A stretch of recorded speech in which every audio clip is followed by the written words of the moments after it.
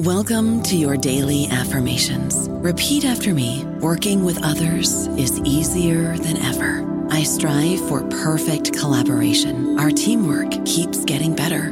Yeah, affirmations are great, but Monday.com can really get you the teamwork you desire. Work together easily and share files, updates, data, and just about anything you want all in one platform. Affirm yes to start, or tap the banner to go to Monday.com. Judy was boring. Hello. Then Judy discovered ChumbaCasino.com. It's my little escape. Now Judy's the life of the party. Oh, baby, mama's bringing home the bacon. Whoa, take it easy, Judy. The Chumba life is for everybody. So go to ChumbaCasino.com and play over 100 casino-style games. Join today and play for free for your chance to redeem some serious prizes. ChumbaCasino.com. No purchase necessary. Void where prohibited by law. 18 plus terms and conditions apply. See website for details.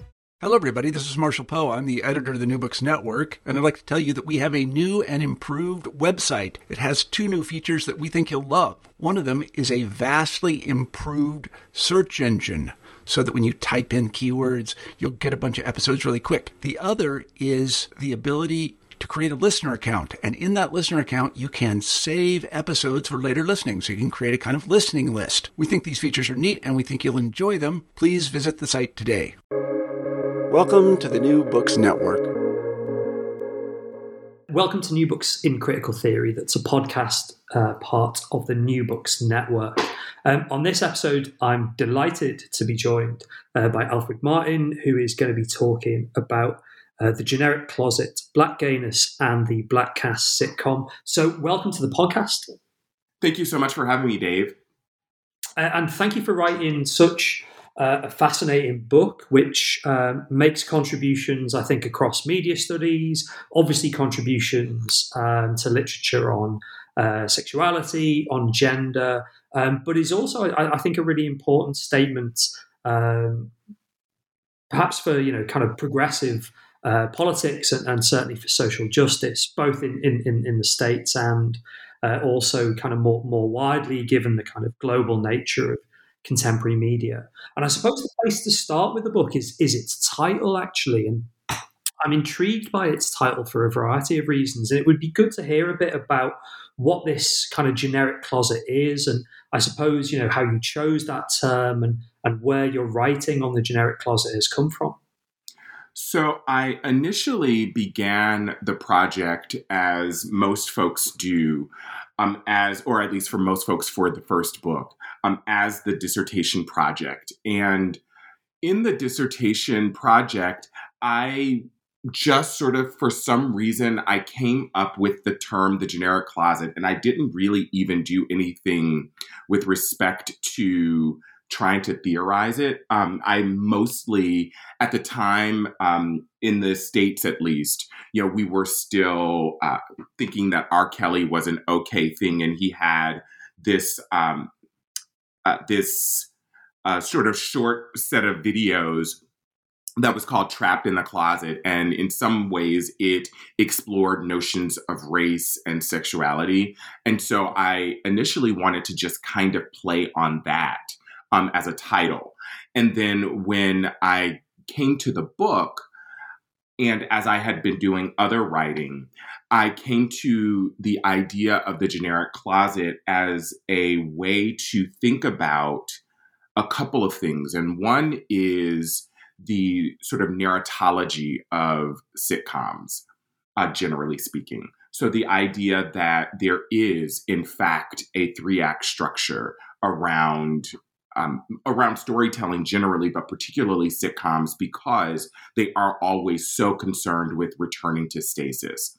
So partly the generic closet is about this narratology and this 3-act structure, which I theorize as the first stage as detecting, the second stage as discovery, the third stage, or third act rather, as discarding. And so thinking about it as this way of thinking about shaping stories about Black gay characters within the Black cast sitcom. And then secondly, the generic closet, aside from its narratology, because of course I wanted to ask, why is there a narratology and why is there this 3-act structure that I can, as a researcher, observe, I was interested in the way that the generic closet also speaks about an imagination of Black cast sitcom audiences. And so thinking about the ways that the generic closet functions as a way to understand the media industry's perhaps misplaced understanding of the anti-gay nature of Black audiences. And so that's generally where I ended up taking the term the generic closet. And so it is at turns about Black gayness, and it is also about Blackness writ large and Black audiences. You've picked up on a couple of things that really fascinated me within the book.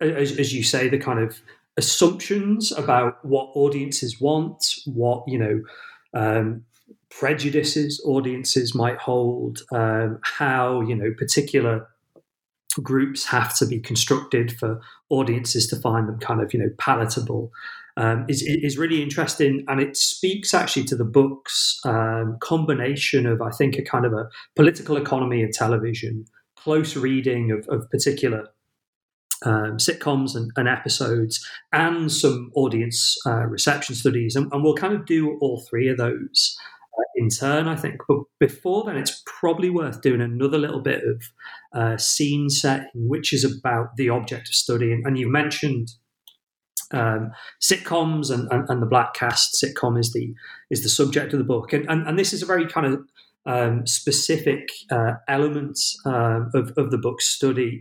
And it's important, I think, to differentiate between, kind of sitcoms in general and your study on the Black cast sitcom. So, we're not talking here about, I suppose, things like, Will and Grace or Friends, these sitcoms that saw very, perhaps narrow representations of gay masculinity during the 90s and into the noughties. We're talking about a very specific part of the sitcom genre. And it'd be good to kind of unpack the Black cast sitcom before we get into the kind of key points of the book. So on one hand, I was interested in sort of thinking about what is a Black sitcom, or what is a Black cast sitcom? And so I was interested in some ways looking at what are the optics of the thing in front of us. And so what does it mean for us to see a preponderance of Black folks on screen in a television comedy? And then what does it mean that, as sitcoms have allegedly gotten, or I would argue television comedies have gotten more sophisticated, they've gotten rid of the laugh track and have instead gone to, what is erroneously called a single cam model versus a 3-cam model. So I was really interested in this sort of 3-cam sitcom model because in some ways, I would argue it had become such an important part of television, both in the United States, but also in terms of what was exported to global markets in terms of Black entertainment. And so I was interested in thinking about, as you mentioned, why we could have a Will and Grace in 1998, or why we could have an Ellen Morgan / Ellen DeGeneres coming out in 1997, and even why we could have a Black gay character on Spin City on a multicultural cast show. And I think I said Spin City already, but why we could have those things that were presumably targeted toward white audiences, and why we couldn't have that for Black audiences. And in some ways, that is the central question, or the central thing that I wanted to work through in the book, and that I hope I work through in the book, is thinking about, before we even get to what we can see on the screen, thinking about what kinds of logics function that get us the thing before we can even see it. And that's sort of what I was interested in. And that's exactly what the book does so well, I think. And it comes in two ways, sort of at the front end of the book. In the first instance, you've got, I think I called it, political economy of black television, but, the kind of broader question about how black television is funded, about how the television networks have kind of come into being, the extent to which they're kind of secure or precarious, which then in turn shapes the imagination of the audience. But also you've got the kind of industrial production perspective when we're thinking about writers' rooms and how the kind of industrial constraints on writers function. And maybe we'll do those in turn. So what's the kind of story of black television generally, and why is it that the kind of the way black television is kind of economically organized shapes and influences these quite narrow representations of black gay men? So at a sort of fundamental level, I am thinking about sort of the ways that black audiences, generally speaking, are understood as being a sort of extra audience. And what I mean by being an extra audience is this idea that black audiences tend to be devalued, which means that, for instance, like just at a base level, if we're talking about commercial television, if advertisers want to reach 18 to 34-year-old black viewers with $75,000 in household income, or perhaps 75,000 pounds in annual household income, that is actually cheaper per thousand to reach those viewers than similarly situated white viewers. And so what that means is that the networks and channels are in some ways disinvested in reaching this audience because there is more money to be made not reaching them. So when we talk about black cast television, partly it is about sort of the visuality of blackness that will at the same time do what I've, in other essays and other work, I've called must-see blackness, the idea that black folks are in many ways predisposed to consume black cast content because it is rooted in this idea of being seen in and by media. So at the same time that these audiences are being partly hailed by the visual, at the same time these networks are actually thinking about how they can use blackness to build an audience that advertisers will say, oh, yes, like this is a thing. And then what happens, as we saw with networks like Fox, in 1994, Fox had the critical mass and Fox had the money, more importantly, had the money to be able to buy the rights to broadcast Sunday night NFL football. And as soon as they actually were able to collect that kind of capital on the backs of black viewers, and I would also argue mostly young adult white males who were interested in hip hop and hip hop culture, once they could do that and buy those rights, they immediately pivoted. And so in 1993, for instance, Fox had the largest number of black cast and black produced television that has ever been on television. And then all of a sudden, by 1996, there were two black cast shows. I think there was Living Single and I believe Martin were the two that were left. And so part of it is this sort of history of precarity. So it goes back at least until 1978, where I talk about, in another essay, I talk about The Wiz and its precarious nature within the media industries. So part of it is about the idea that blackness and black audiences in particular are never actually centered in terms of like, we really want to reach black viewers and we really want to engage with black viewers. And so there is an innate precariousness because we don't quite know how long this cycle of engagement with Blackness will last. And so that's part of what feeds the idea of precarity, which shapes the ways that the writer's room is functioning, because what people want to do in the writer's room is they want to maintain fairly consistent ratings so that they don't actually give the network a reason to cancel the show.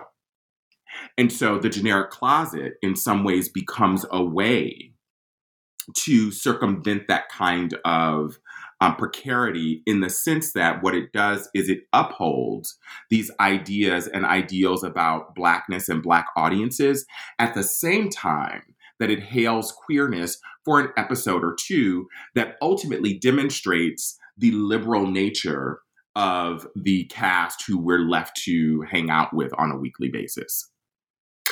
It's probably worth saying a bit about what kind of representations come through from this system, because you mentioned the kind of 3-act nature, which I think was a really interesting and useful framework for understanding this, because it's not that, any of the sitcoms, so, use, I think, Moesha, Let's Stay Together, and Are We There Yet? As some core examples, but they're not kind of like outright homophobic in terms of what we'd recognize as being kind of hugely offensive representations, and indeed that would probably have implications in terms of advertisers or community boycotts and stuff like this. But actually, what is represented? You mentioned the affirmation of a kind of liberal, tolerant, good guys characters as the kind of core cast members. But what's represented is I guess, quite a narrow version of what it is to be a Black gay man. And it'd be good to maybe hear a couple of examples of that. And I suppose, like, why this is a problem. Mm-hmm. So on one hand, these representations in Moesha, in Good News, in All of Us, in Let's Stay Together, in Are We There Yet? Are, right, as you point out rightly, are not by any stretch of the imagination are necessarily offensive or what we might call stereotypical. And so this is actually really important, because as we and what is interesting and important about thinking about television in the 90s is that what it partly does is it picks up on what television is doing in the 1970s in the turn to relevance in American television, with programming like All in the Family, programming like Good Times, where they are trying to, on one hand, discuss these ideas about race, gender, sexuality, and class. But at the same time, if we're talking about gayness in particular, there is an effort to decouple gayness from what we might call a gender inversion kind of theory, wherein gay men are understood to be more feminine, and of course we use these words in air quotes, and lesbians are understood to be more masculine. And so what these representations then do is they very much are, it's almost as if we're seeing, a Black version of Will Truman from Will and Grace. So they're very, quote unquote, respectable as a general rule. They broadly construed don't hew toward any of the kinds of things that we have been told are negative stereotypes, whatever a negative stereotype is. And so the advocacy work of places like GLAAD had been really effective in structuring how these representations could play themselves out. And so with the exception of Moesha, which is the first case study that I talk about in the book, there are no quote unquote feminine gay characters. And what I found out in my research on Moesha is not only did the writer of the episode protest the idea of including this character because it was a character that was written by the showrunner overnight after he had already turned in the script. But the showrunner actually justifies that character because he says like we are basically attempting to show a spectrum of Black gay sexuality. And so as the writers sort of read it as offensive, the showrunner, who of course gets to call the shots ultimately, reads it as this thing where it's like, well, we're showing a spectrum. And he also says, there's no way we would have had this more feminine character on the show if we didn't have the counterpoint. Because he says, I believe, the quote is something like, nobody wants to offend anybody. And so there's very much these logics that continue to play out. And as you mentioned, like this way of trying to avoid community outrage. I don't know about you, but I'm very busy and I don't have a lot of time to cook. That's why I subscribe to Factor. Eating better is easy with Factor's delicious, ready-to-eat meals. Every fresh, never frozen meal is chef-crafted, dietitian approved, and ready to go in just 2 minutes. You'll have over 35 different options to choose from every week, including Calorie Smart, Protein Plus, and Keto. These are 2-minute meals. Factor meals are ready to eat and heat, so there's no prepping, cooking, or cleanup needed. They're flexible for your schedule. Get as much or as little as you need by choosing your meals every week. Factor is the perfect solution if you're looking for fast, premium options with no cooking required. Sign up and save. We've done the math, and this is important. Factor is less expensive than takeout, and every meal is dietitian approved to be nutritious and delicious. Head to factormeals.com/NBN50 and use code NBN50 to get 50% off. That's code NBN50 at factormeals.com/NBN50 to get 50% off. You mentioned the writers, and I'm glad you brought the writers up. I was intrigued by the way that that the writers, on the one hand, had kind of little or no sort of creative control, really. Even though they're kind of producing the sitcom, but at the same time, we're desperately trying to kind of play around with the form and to kind of push boundaries. And yet the product was, as you said, I mean, the word respectable does so much kind of work in what you've alluded to. And, kind of people who not just engage with sitcoms, but, are kind of thinking critically about these issues will know exactly the point you're making. And I wonder if, maybe I'll phrase the question as something like, to what extent are the writers responsible, or to what extent, do the writers have any kind of agency in producing these kind of narrow, respectable versions of Black gayness? Mm-hmm. So, I think they partly have some agency, but the nature of the writers' rooms are that generally the room is doing the writing. It is just that someone sort of gets designated as the head writer. So oftentimes, with the exception of the Labels episode, and I would also add the Good News episode, and that's because it was the pilot episode. But otherwise, the writers are talking about partly sort of coming up with the idea, and at the very least, they're figuring out the story or the broad beats of the story while they're still in the room. So part of it is that their name goes on it, and in some ways they absolutely have written it, but there is a way that the other writers can sort of throw in ideas that the showrunner can say, listen, like, that's not what we're doing, like, we're going to do it this way. And so with Moesha, for example, the showrunner ultimately, pulls rank and says, I'm the showrunner, this is my show, and this is how we're going to do it. Don't care. And so there is, in some ways, some agency, because of course, like, you can, as a writer, you can take your toys and you can go home. At the same time, you are probably still going to have your name on the episode because, you wrote it. And so there is a kind of carefulness because there is, one, people want to maintain employment, but also there is a way that they are very careful about being offensive. And when we say being offensive, I think partly they're afraid of being offensive in the eyes of organizations like GLAAD and watchdog groups like that. So they partly certainly do have some semblance of agency, but it is absolutely circumscribed agency, and they're always beholden to someone else.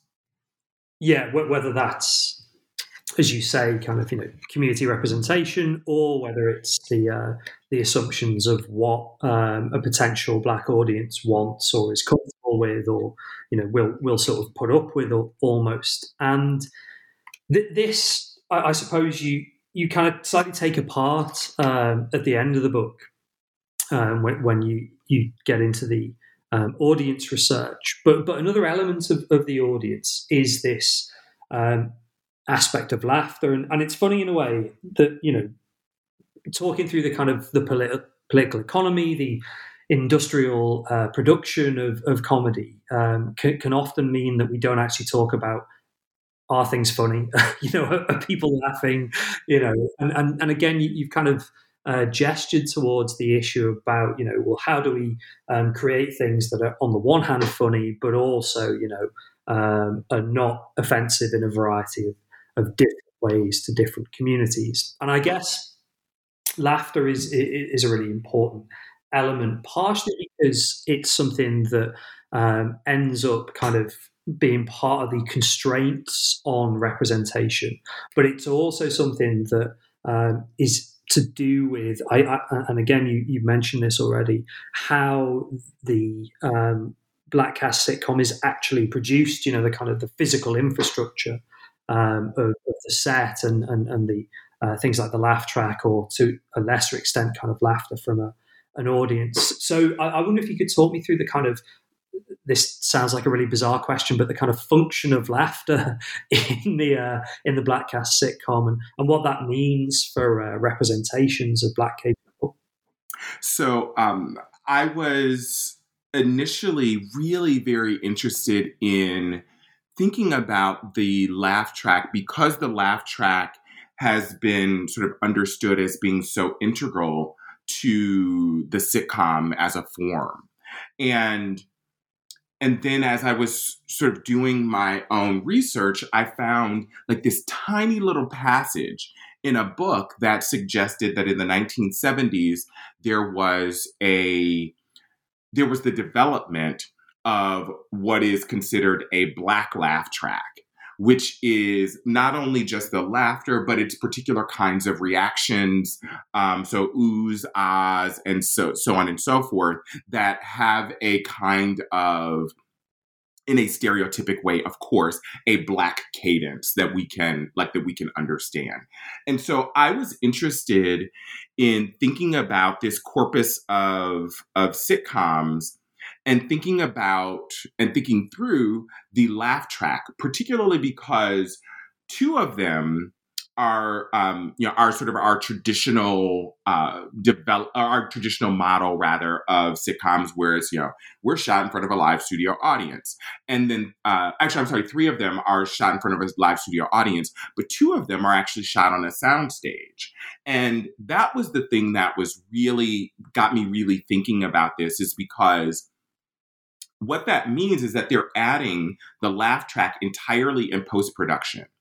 So there is, some person who is sitting there watching the footage along with either the showrunner or the episode writer, and they are actually deciding where laughter goes, how big the laugh is, how small the laugh is, if there's a reaction, and so on and so forth.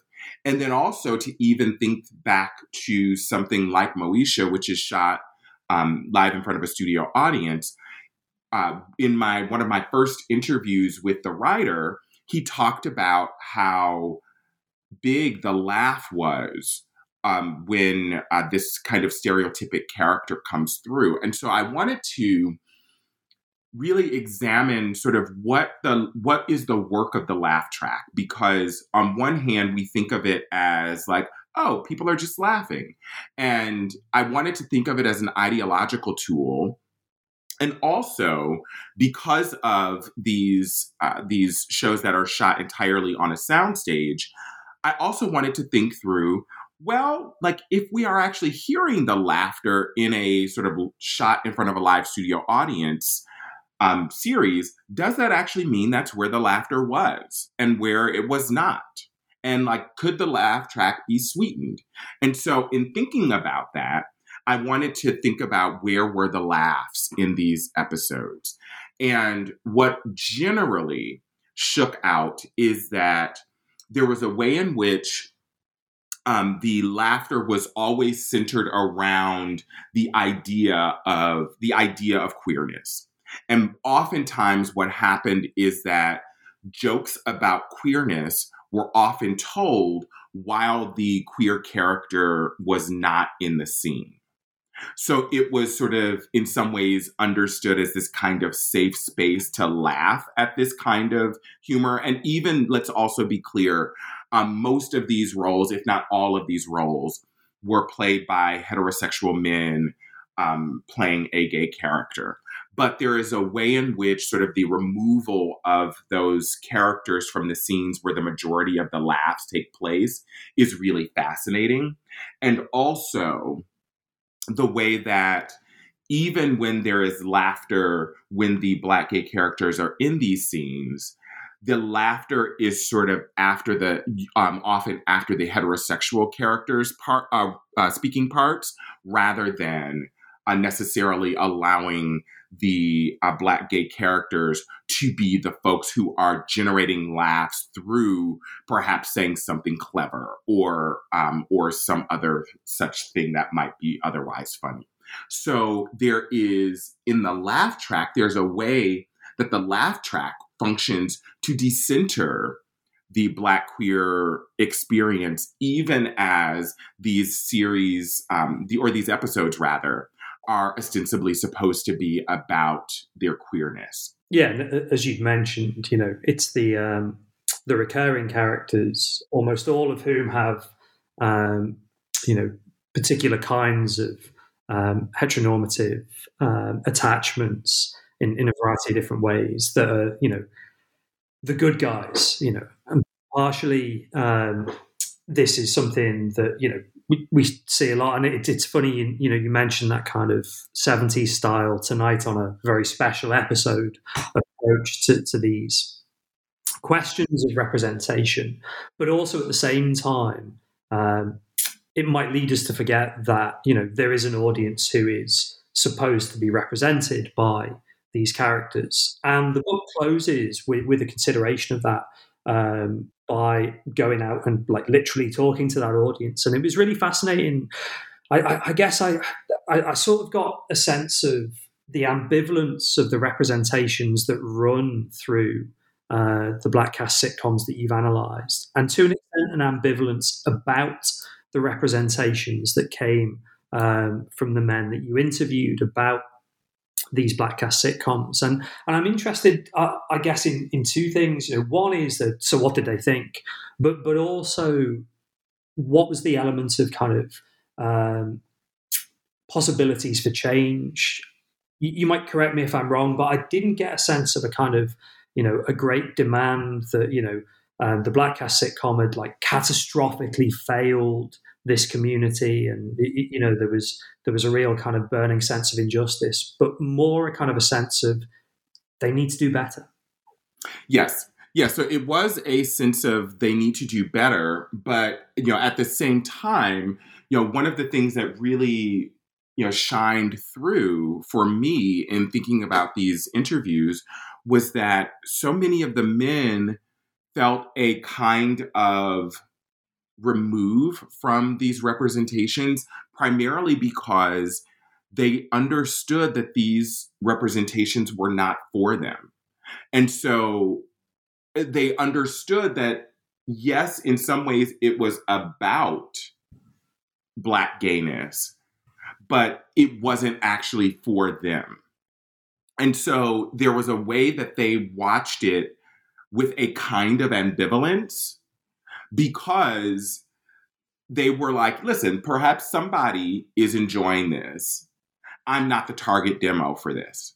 And so I feel like that was one of the things that was so extraordinary about these interviews, is this idea that there was a parsing, in some ways, a parsing of audience that the industry wasn't doing, and the industry, I would argue, in many ways has not done, even contemporarily, that these men were doing and saying, this isn't the type of show that I might watch to see myself reflected back.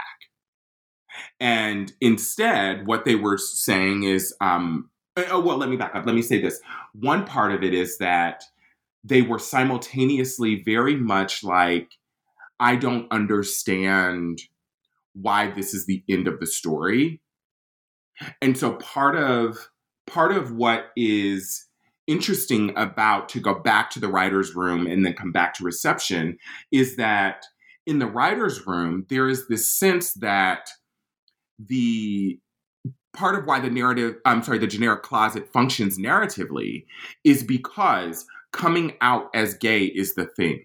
And so these men, when they're watching these shows, they understand coming out as a beginning, i.e., like one comes out and then starts their life in some ways as a Black queer subject. And for the sitcom, coming out just produces information.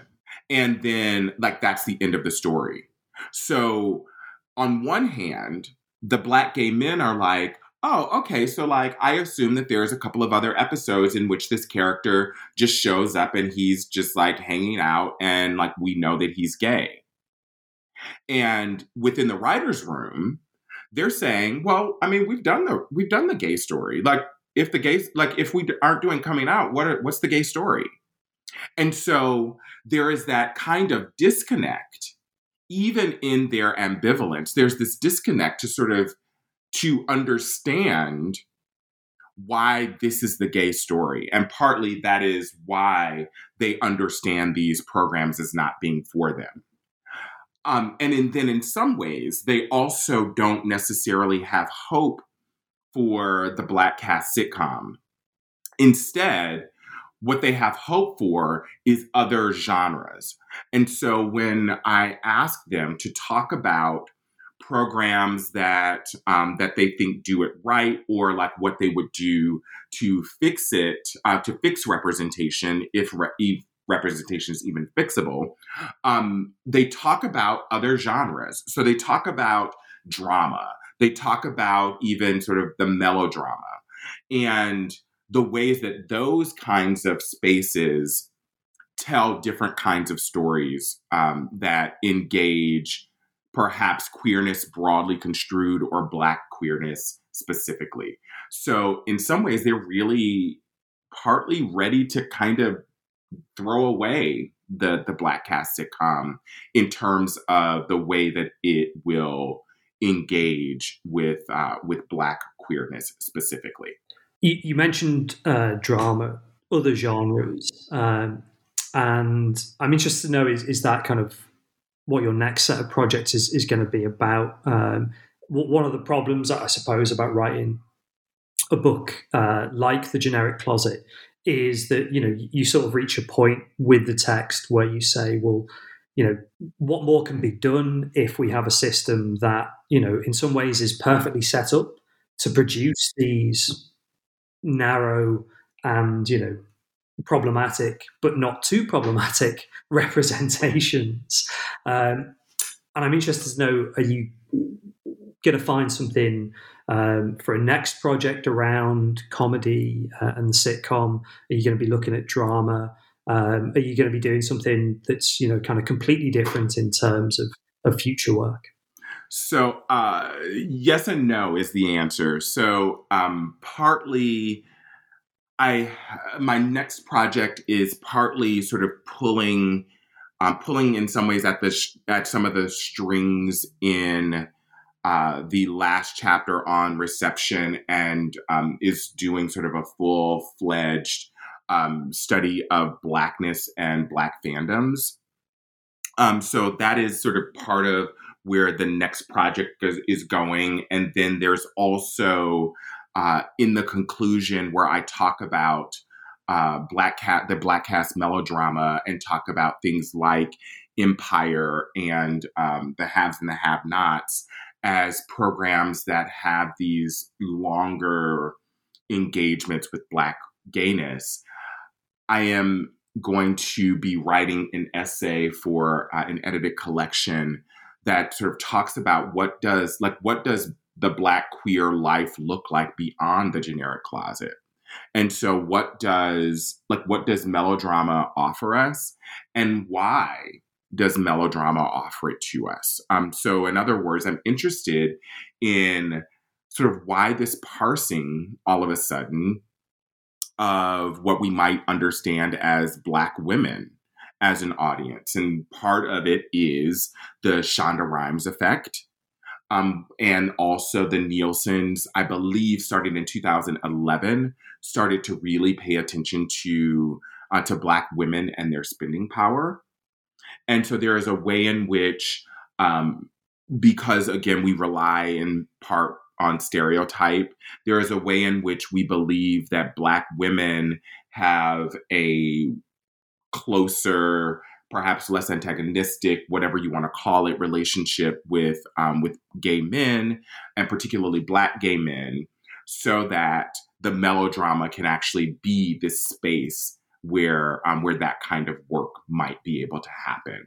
And so I think what's interesting about it is that we partly think about the sitcom broadly construed as this way that we can talk about difference because we get to sort of laugh it off, and laughter gives us that pressure valve for these quote unquote hot topic issues.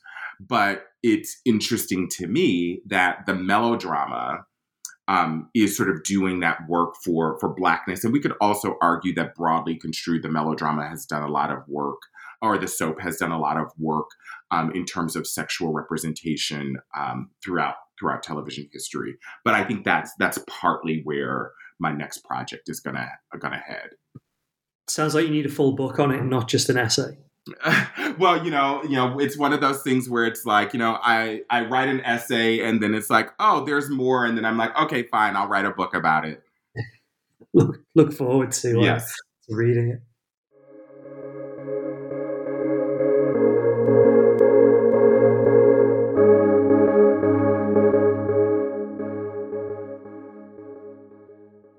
With Lucky Land Slots, you can get lucky just about anywhere. Dearly beloved, we are gathered here today to... Has anyone seen the bride and groom? Sorry, we're here. We were getting lucky in the limo and we lost track of time. No, Lucky Land Casino, with cash prizes that add up quicker than a guest registry. In that case, I pronounce you lucky. Play for free at LuckyLandSlots.com. Daily bonuses are waiting. No purchase necessary. Void where prohibited by law. 18+. Terms and conditions apply. See website for details.